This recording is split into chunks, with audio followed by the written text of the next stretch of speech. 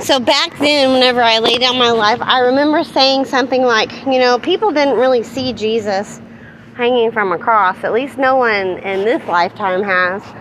But what it's basically saying is it's saying that you blessed are those that did not see yet believed. It's talking about, like, he's asking for proof that Jesus was sacrificed and that he risen, kind of. But it's like, you didn't see me get sacrificed. Not many people were aware that I was even walking as Jesus. So you didn't see what I went through, the hell that I went through. And that's kind of what it's just explaining. It's not saying that you can't see signs and wonders and stuff, to help, help you to believe and stuff like that. Because Jesus knew that you would need to see signs and wonders or you wouldn't believe. But in my heart, whenever I laid down my life, I knew these things too. And that means the word of God was in my heart, but I did not have the exact explanation for what I was saying. Matter of fact, even the people listening to me, I don't even think they told me that I was saying scriptures. I don't think they did. And so it's something I kind of forgot about as I was suffering all this crap that I went through. But what it's saying is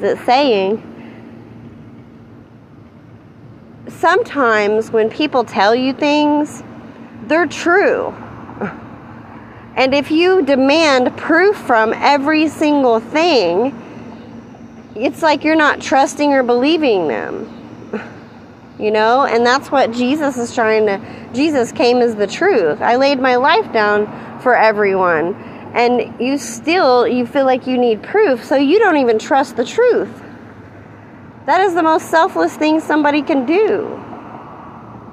But it's not telling you if you see signs and wonders that your blessings are gone. It's just telling you that you need to believe without seeing stuff all the time, without proof of everything.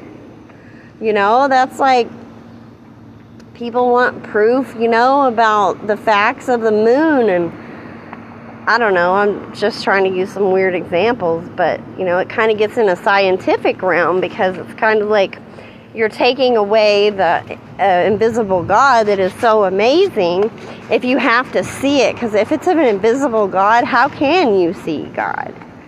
And so without faith, it's impossible to please God because God is a spirit. So maintain the spirit. Don't get lost in having to see everything. Because, there's a lot of things you actually don't see. Nobody on this earth seen Jesus hung on a cross. Nobody. Just like nobody's seen what all I went through when I laid down my life. But I'm showing you proof that parables are in my heart. And I'm showing you the words. Amen? Amen.